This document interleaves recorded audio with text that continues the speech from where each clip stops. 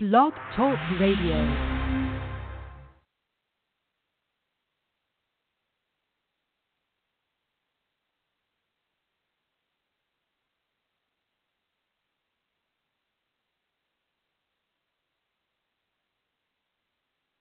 Hi. It's not working. There it goes. Contra Radio Network presents Ladies of the Watch.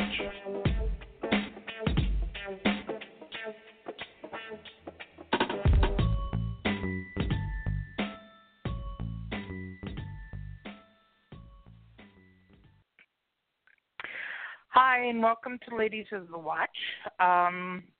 Did it again, so I'm calling into my own show to do this. And today we're going to talk about viruses and pandemic remedies for the new flu. Somewhere the other day I heard that the flu season for 2018 is supposed to rival the pandemic back in the 1918s. And so if you're new to prepping or if you're old to prepping and this is something that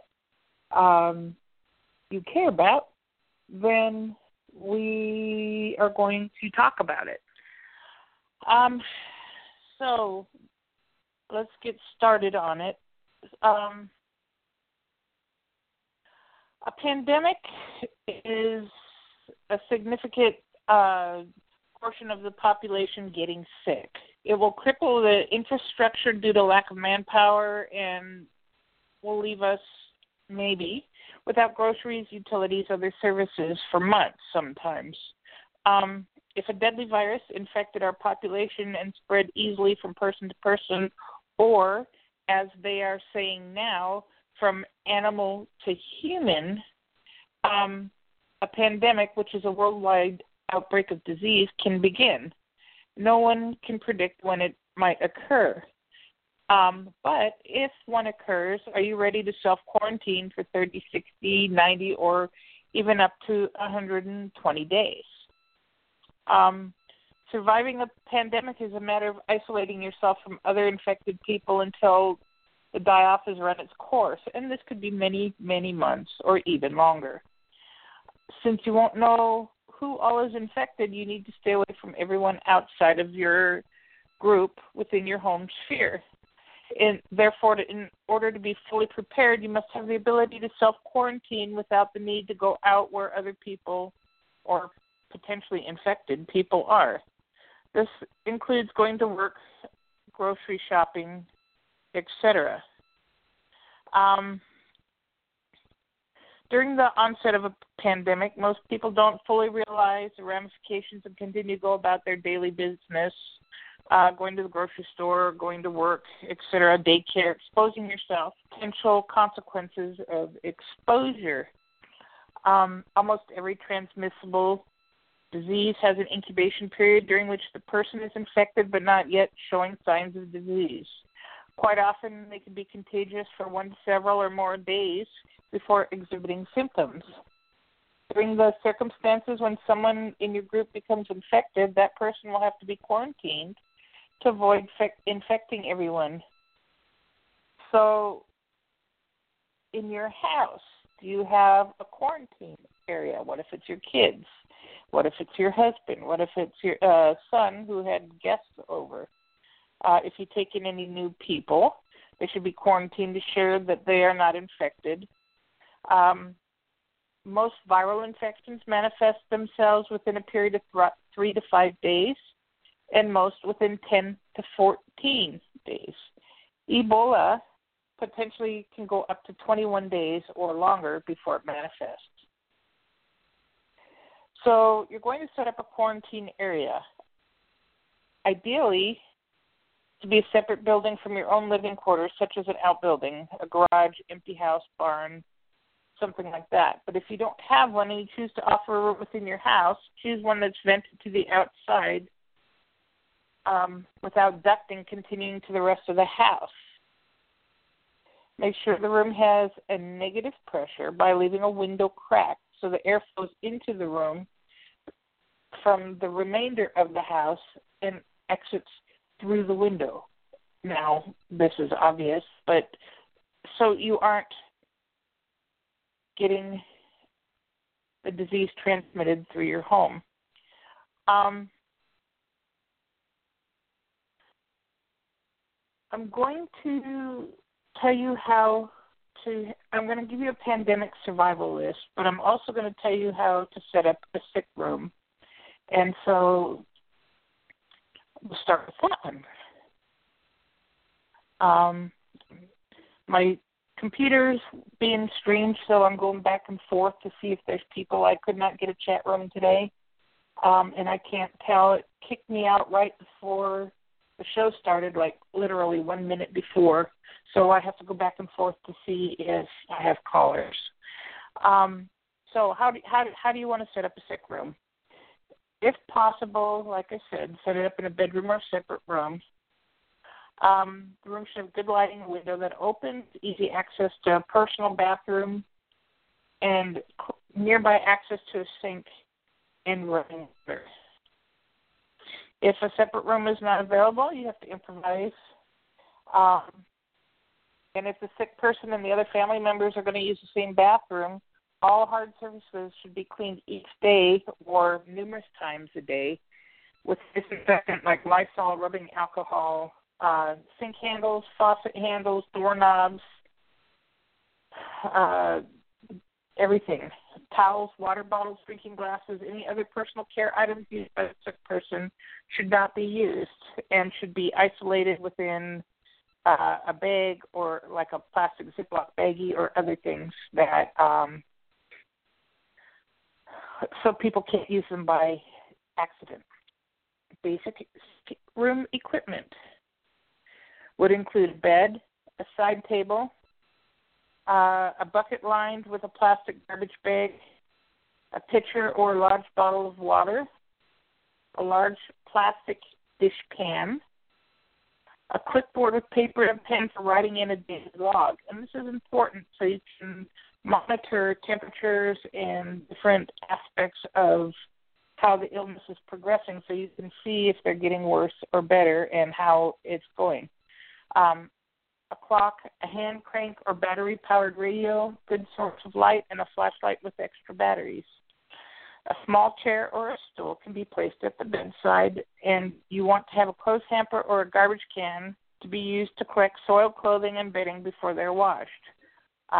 We tend to forget that when people are sick, it comes out both ends, and if you can't cross-contaminate throughout your house, you've got to keep it in one area. A sick person may want to have a bell or noisemaker to call for assistance. Now, if you're bringing equipment into a sick room, they should stay there to be used only by the caregiver and the sick person. Anything you touch that's been in with the sick person is potentially contaminated and can be given back to the people in the house. You take it back with you. Basic supplies a caregiver will use include a thermometer, tissues, hand wipes or a waterless hand sanitizer, which I use baby wipes, and then I also get antibacterial wipes, like Lysol wipes and things like that. Cotton balls, rubbing alcohol, plastic garbage bags, lots of them. Measuring cups capable of holding 8 ounces. Over-the-counter medications such as ibuprofen, acetaminophen, Pedialyte, stuff like that. You're going to have pain.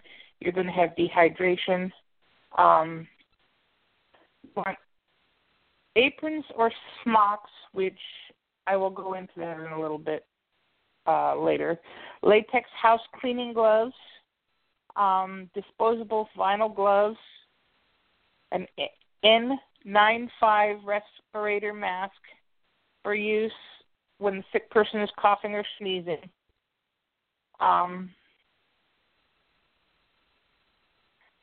So, if you have prescription medicines, you might want to talk to your doc about having 3 months supply on hand in case of medical emergency, because if you can't go out, then you'll still have it on hand at that point, since we were talking about ibuprofen. Pedialyte comes in powder form, too, like little packets. My son had H1N1, which was the bird flu before it started morphing, and we would make Pedialyte and he could not drink it and keep it down, so we'd make it into popsicles, ice cubes, things like that, and he could suck on them, and that helped him a lot. It also helped with his temperature just a little bit. Basic bedding for the clothing and personal supplies for the sick person includes 2 sets of sheets and pillowcases, if possible, blankets, washcloths, and towels, changes of clothes, including socks, underwear, pajamas, loose-fitting tops, and pants. I would also have 20 rolls of toilet paper, cotton cloths or flannel cloths for washing, bottles of bleach,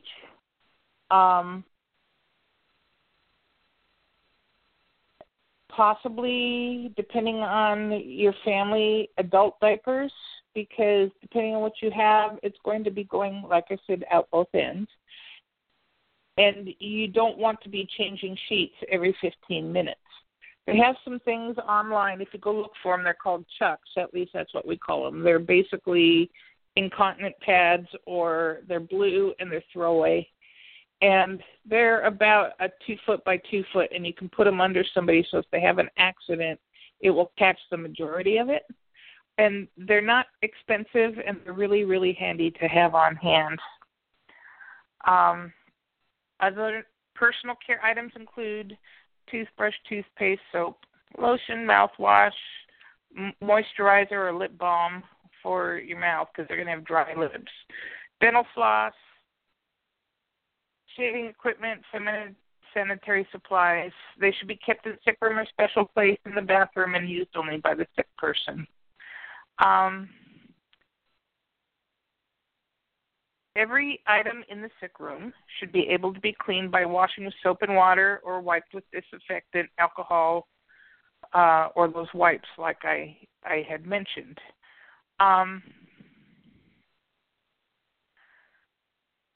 I also have a following starter list of prep items from a site called Modern Survival Blog. And they have their own survival list, which has a little bit of different items on it than I do. So I'm going to read those real quick. Before you think, there's all this crap I need.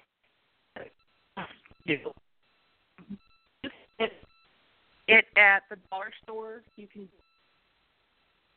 get it a while ago about a gal that nursed her family through Ebola, and she was a student nurse, and she used her own money and went basically out and bought raincoats from the dollar store, the throwaway kind. She bought dishwashing gloves from the dollar store, the throwaway kind. She had just regular mask and goggles and that sort of thing, and she nursed her family through Ebola. I think she lost one person, but she did not have to use all the expensive stuff. Now, that being said, you need to be careful about it. You need to be exact on your cleanliness and the way you throw things away. You can't get sloppy with that. The other thing that I would do with my sick room is I would have a little pan on the floor with a bleach water solution so that I could dip my feet into it when I come out, so I wouldn't be tracking things all over. They also have those little booty things that you can put on over your shoes and your feet, so you aren't taking things out. One thing that you want with the sick room is the painter's plastic. And what I do, or what I plan on doing, is outside of my room that I'm going to have for sick room, I'm going to set up like a secondary room, not very big, for taking off clothes and getting rid of dirty stuff. Also putting clean stuff in so it doesn't get tracked through the rest of the house. And so there'll be the sick room, there'll be the clean room, and then there'll be the rest of the house. So that would take duct tape and lots and lots and lots of plastic. So on the pandemic survival list, this is from the Prep Modern Survival blog. They say water, water, water, more water. Consider the drinking water in water storage, because you're going to be using it for drinking, they're going to be dehydrated, and you're going to be using it for washing. The best barrier you can have is soap and water, and then the disinfectant wipes and the things like that. The other thing you want to have, and this is also for the family, you got to remember that, say you're in isolation for 3 months, you've got to have water for everybody in that house. You want food storage, which most of the preppers have. 5 gallons of liquid bleach per person of the household to sanitize everything. And that is plain bleach with no flowery scents or nothing else added to it. That helps you sterilize your drinking water, that helps you with it basically kills everything. So it's a dual purpose. You need 4 boxes of exam gloves, a different size for every member of the household, antibacterial soap with benzalkonium chloride or hand wipes. They also suggest the N95 masks, 100-foot roll of clear 4-milliliter plastic for setting up the isolation room, duct tape, HEPA filters. I don't know about how feasible that is for most people. 25 pounds of lime per person for provisional toilets. 50 heavy-duty black 3-milliliter garbage bags per person for provisional toilets and garbage. Now, on the side, if you take a 5-gallon bucket, put it in a black plastic bag, go down to the dollar store and get those little pool noodles for the kids. You cut a slit, and that will make a seat. You have a really easy toilet, and when you're done, you just package it up and find a place to dispose of it. This list also says they want 100 ordinary kitchen trash bags per person for provisional toilets and garbage, 25 pounds of kitty litter for sick people's body fluid cleanup, which is a really good idea, and I hadn't thought about that. We use it for oil and ice, but I've never thought about that. They say 100 rolls of toilet paper per person.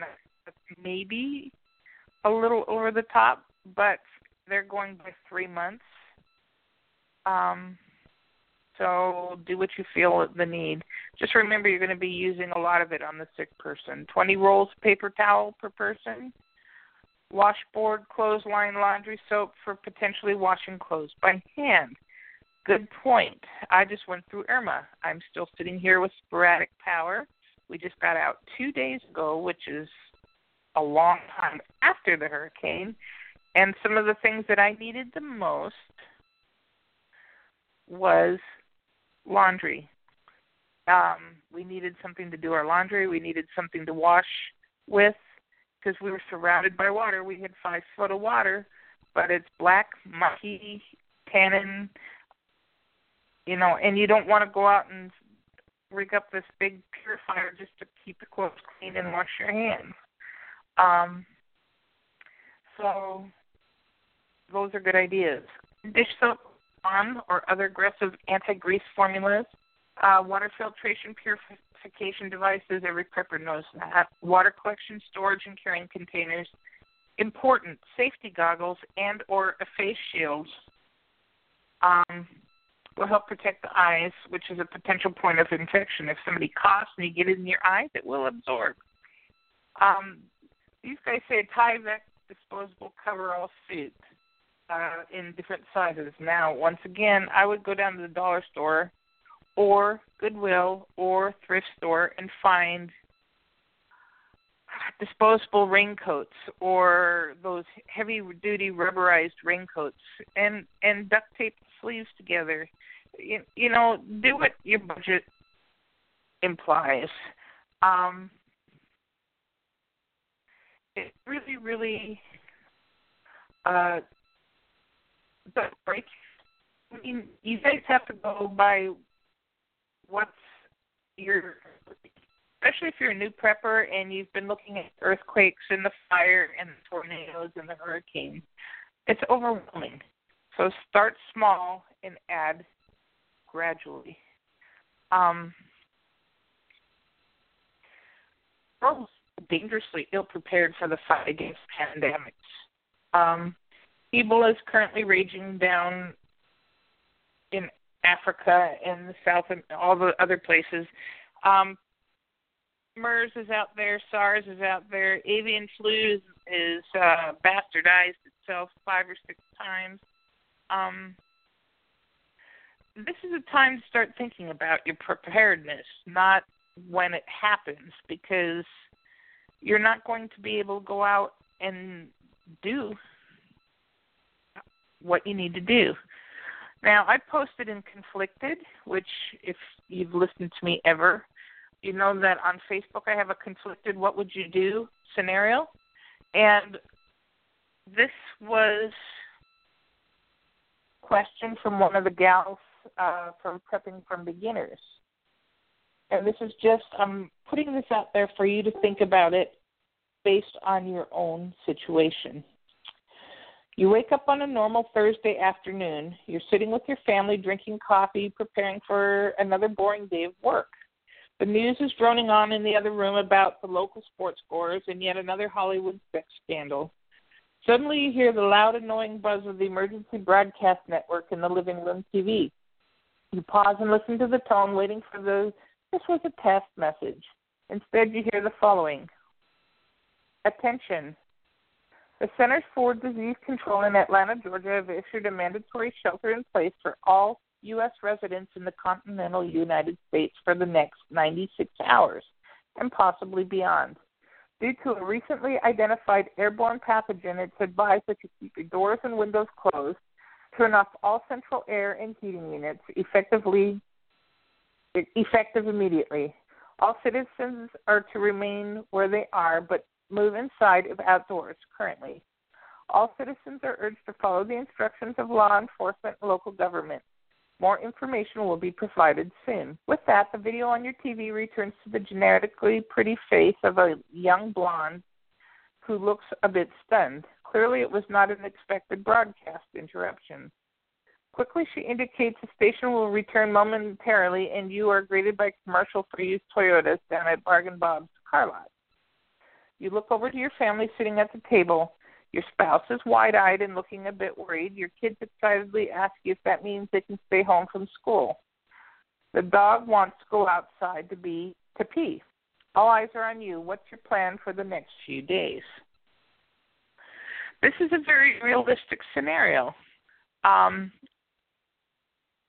And so I'm not going to say what people from Conflicted said. I want you to think about this based on your personal experience and what you have on hand and what you can do.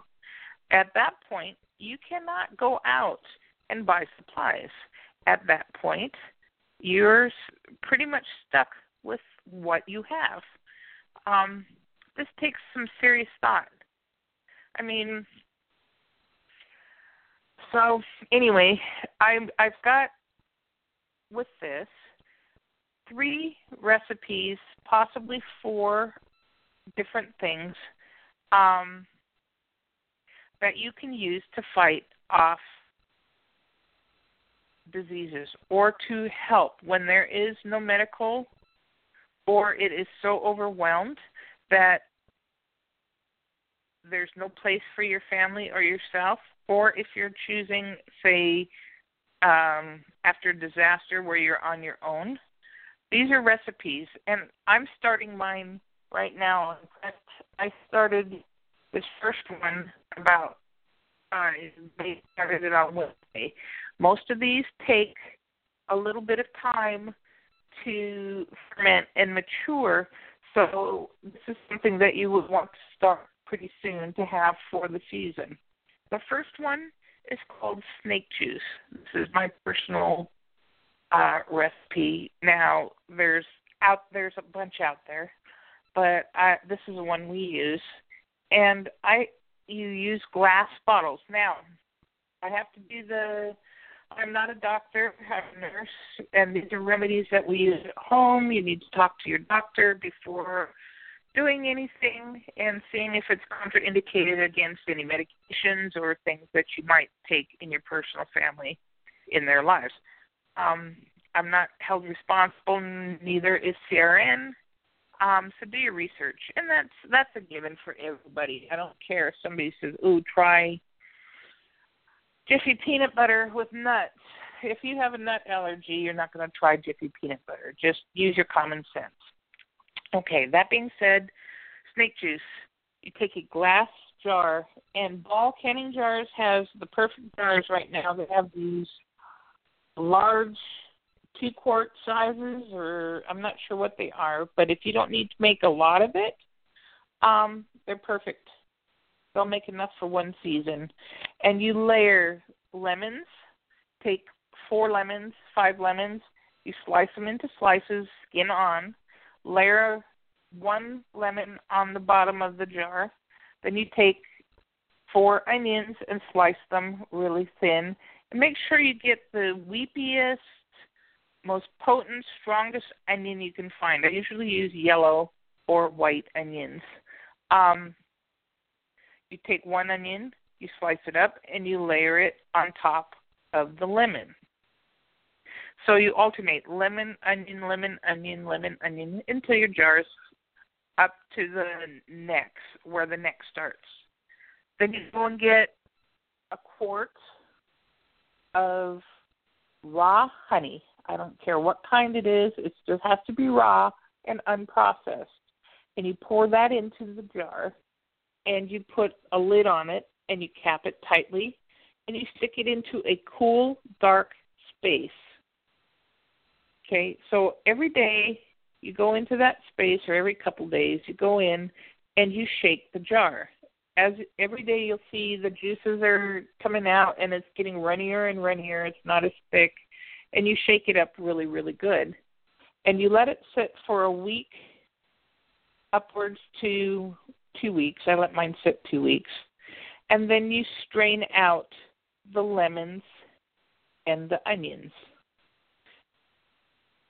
I have left mine in for the second part of this, but I think it would get less pulpy and such if I had strained it first.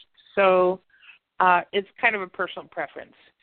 You take, for this, you would take a half a bottle of peppermint schnapps and a half a bottle of blackberry brandy, or sweet brandy if you'd rather, but blackberry has antibacterial properties. And you pour equal measures until your jar is full, and you shake it up, and you stick it in the dark space for another 2 weeks to a month, shaking it up often. Now, this will last you for a year. This is a very good antiviral. It's also an immunity booster. And it's safe for kids. If you want them to sleep, this is a really good deal. But you take a teaspoon up to 5 times a day, depending on how sick somebody is. If you want to use it as a preventative, you take it 2 times a day, 1 teaspoon. That is snake juice, and that is my absolute favorite recipe. The second one I'm going to have is called Fire Cider Tonic. Most recipes use a heavy hand with the garlic because of its potent medical properties. I recommend going a little bit easy, but it's personal preference. I prefer lots of garlic myself. But otherwise, feel free to tweak and embrace the flexible nature of this recipe. Fresh turmeric is a great substitute for dried. Use about 3 tablespoons coarsely chopped or grated. And instead of dried hot chili, use sliced fresh jalapenos, habaneros, or even smoke-dried ones. Consider adding other citrus such as grapefruit, blood oranges in place of or in addition to the lemon. This one has to sit for a month before you use it as well. And this makes about 2 cups of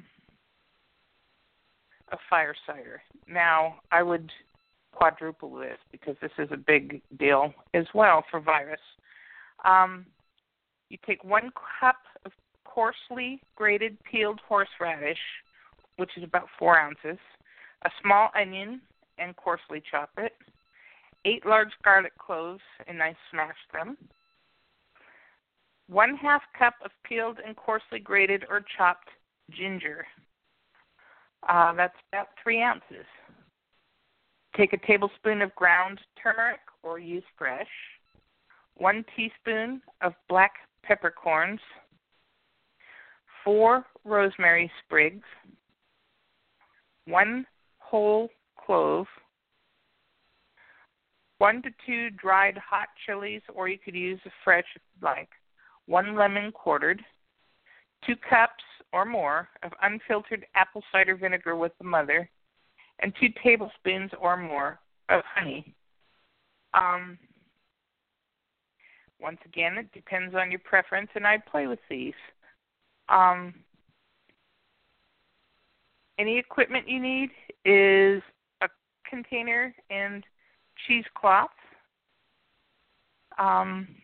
It can be made 3 months ahead and stored in a glass container. So you put the horseradish, the onion, the garlic, the ginger, the turmeric, the peppercorns, rosemary, and the clove in a quart jar. Put the chilies in, put 2 in if you like it spicy. Squeeze in the lemons and add the rinds. Pour the vinegar into the jar until everything is submerged. And then you put the lid on and stir it up. Let it stand in a dark spot for a month. End of the month, you strain through a cheese-lined colander into a large measuring cup or another jar. Discard the solids and squeeze up everything to get as much liquid as possible. Now, make sure you wear gloves because you've got a lot of potent things in here and you will burn your hands, especially if you're using habaneros or something like that. Pour your liquid into your other jar, add 2 tablespoons of honey, shake the jar, and add honey to taste. You can add it to smaller jars, or you can just leave it in the big one, tightly seal it, and chill. You want to use it as a cold preventative. You sit by the spoonful when you feel it coming on. You can also dilute it in water. As a tonic, fire cider tonic, if you want to put it in booze, add about a tablespoon of fire cider and a squeeze of fresh orange juice to a glass of the seltzer, and garnish it with a rosemary sprig. Nice try, guys.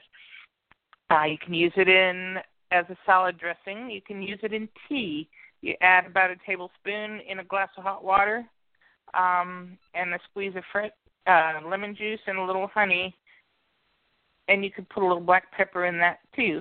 Now, with that one, I'm a little leery on adding it to hot water because that usually nullifies any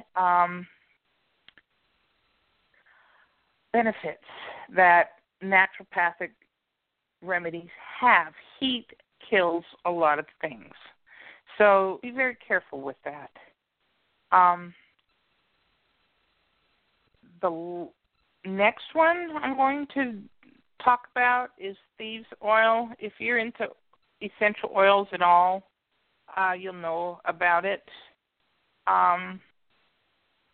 There's many ways to use it. It's a highly versatile blend of oils that can be used for cleaning and healthy immune support. It also can alleviate minor aches and pains.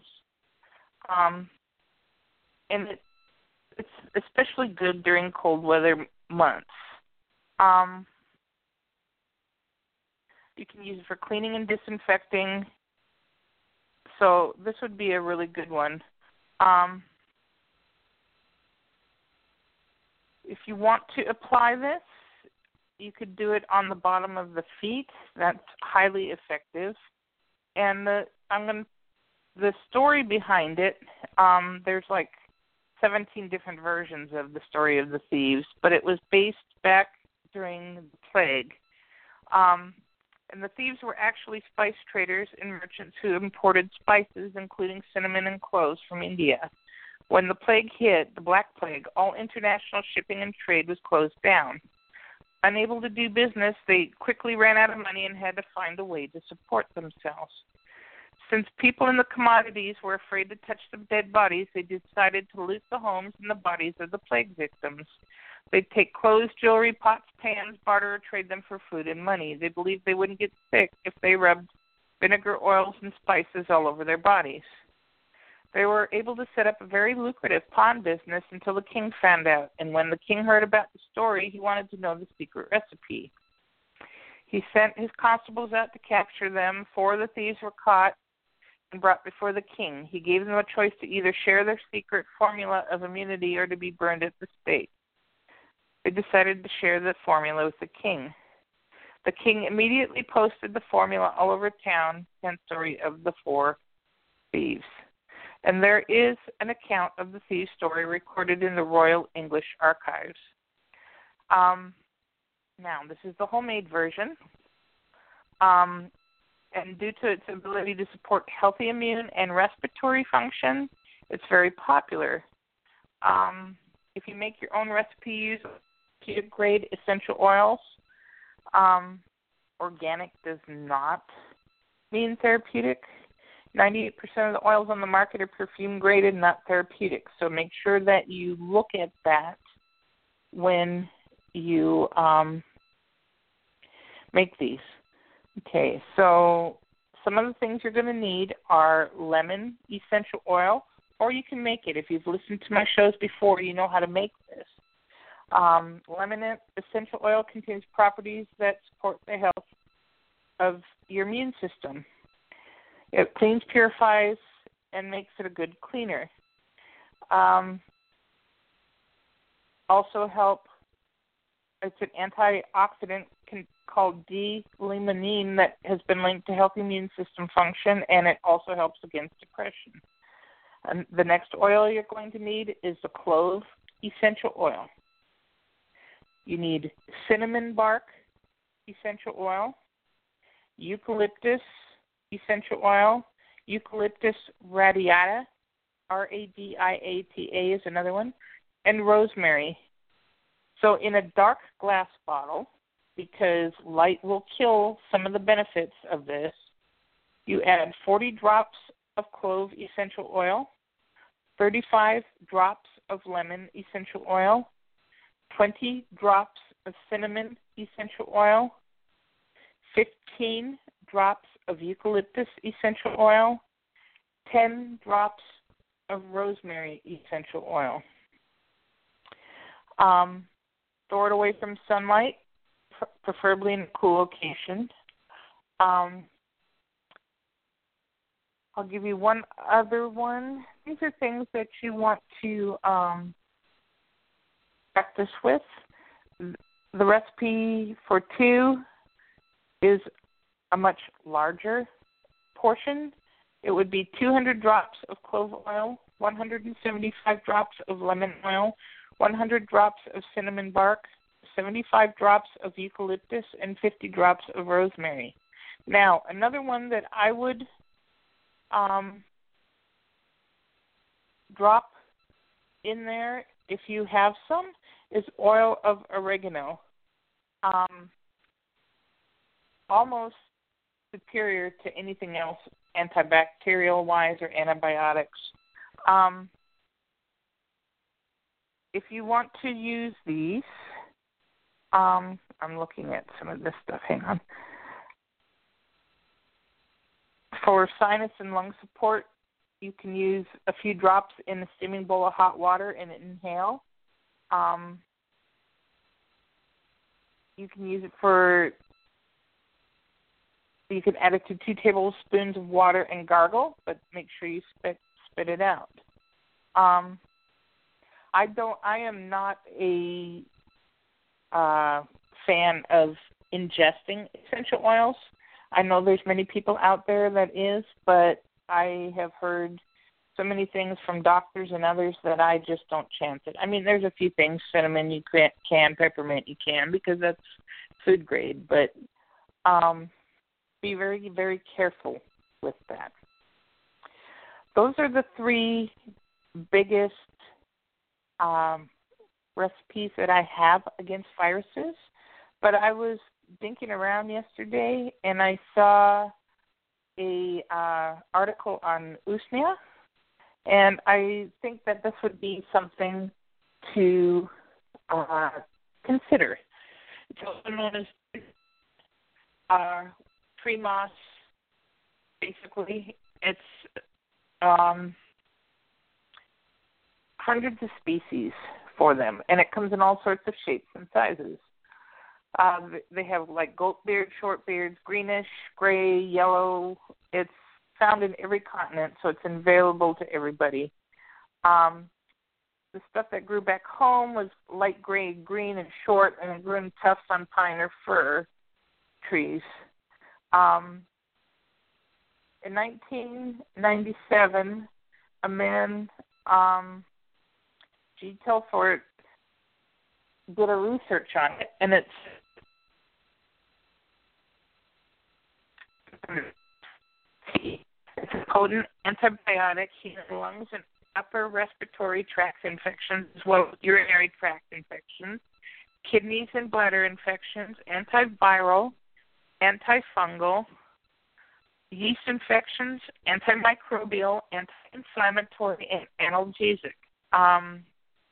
It's explained that the outer portion, called the cortex, contains the antibiotic compounds, whereas the inner portion, the thallus, holds the immune-stimulating substances. Laboratory studies and clinical trials suggest that Usnea may be more effective than penicillin, inhibiting the growth of gram-positive bacteria such as Streptococcus, pneumococcus, and various strains of tuberculosis in the human body. But if you're pregnant, you cannot use this. So where do you find it? I prefer harvesting it in the winter when plenty of snow is covering the ground and everything feels quieter. You have to look up. It's on old trees and broken branches, and since growth rate of lichen is naturally slow, try not to directly harvest off the trees. You may want to go out after a storm, and then you can gather it from branches that are in huge quantities down here in Florida, where I am now. But you want to make sure you're identifying it correctly. Spanish moss is not the same thing. Usnea has a white core, whereas Spanish moss has a black core. Gently pull apart the outer sheath of the main stem and look for a white, elastic, and rubbery one-wet thread. It's really important to harvest deep inside your forest, away from air pollution, and it's very important with Usnea since it's reported to be especially vulnerable to absorbing heavy metals and sulfur dioxide. If you can't harvest it, there's a bunch of places online that you can get it. It's spelled Usnea. And if it's stored in a dry place, it has a very long shelf life. It can be used both internally and externally in the form of cough lozenges, tinctures, tea, even though it's minimally water-soluble, a gargle or a mouthwash, or a wound dressing. It's a wonderful remedy for cellulitis or infected wounds. Cellulitis is a big deal. If you have older people where there's not a lot of movement, this would be a good thing for you. The energetic quality, cooling and drying, and quickly helps with redness and heat due to infection. You can take a handful of Usnea, soak it in water, and apply it directly to a wound and it will help stave off infection. They prefer to make it into a powder. Some people do and use it as such. If you change the compress every couple hours, it should be looking much better within 24 hours. To make a tincture, you put it in a jar and cover it with vodka or Everclear. Let it sit for a few months and strain into a dropper bottle, or you can combine it with echinacea. There's lots of people that use this and have had really good results. This is a new one for me, and I'm going to look into it more because it won't hurt.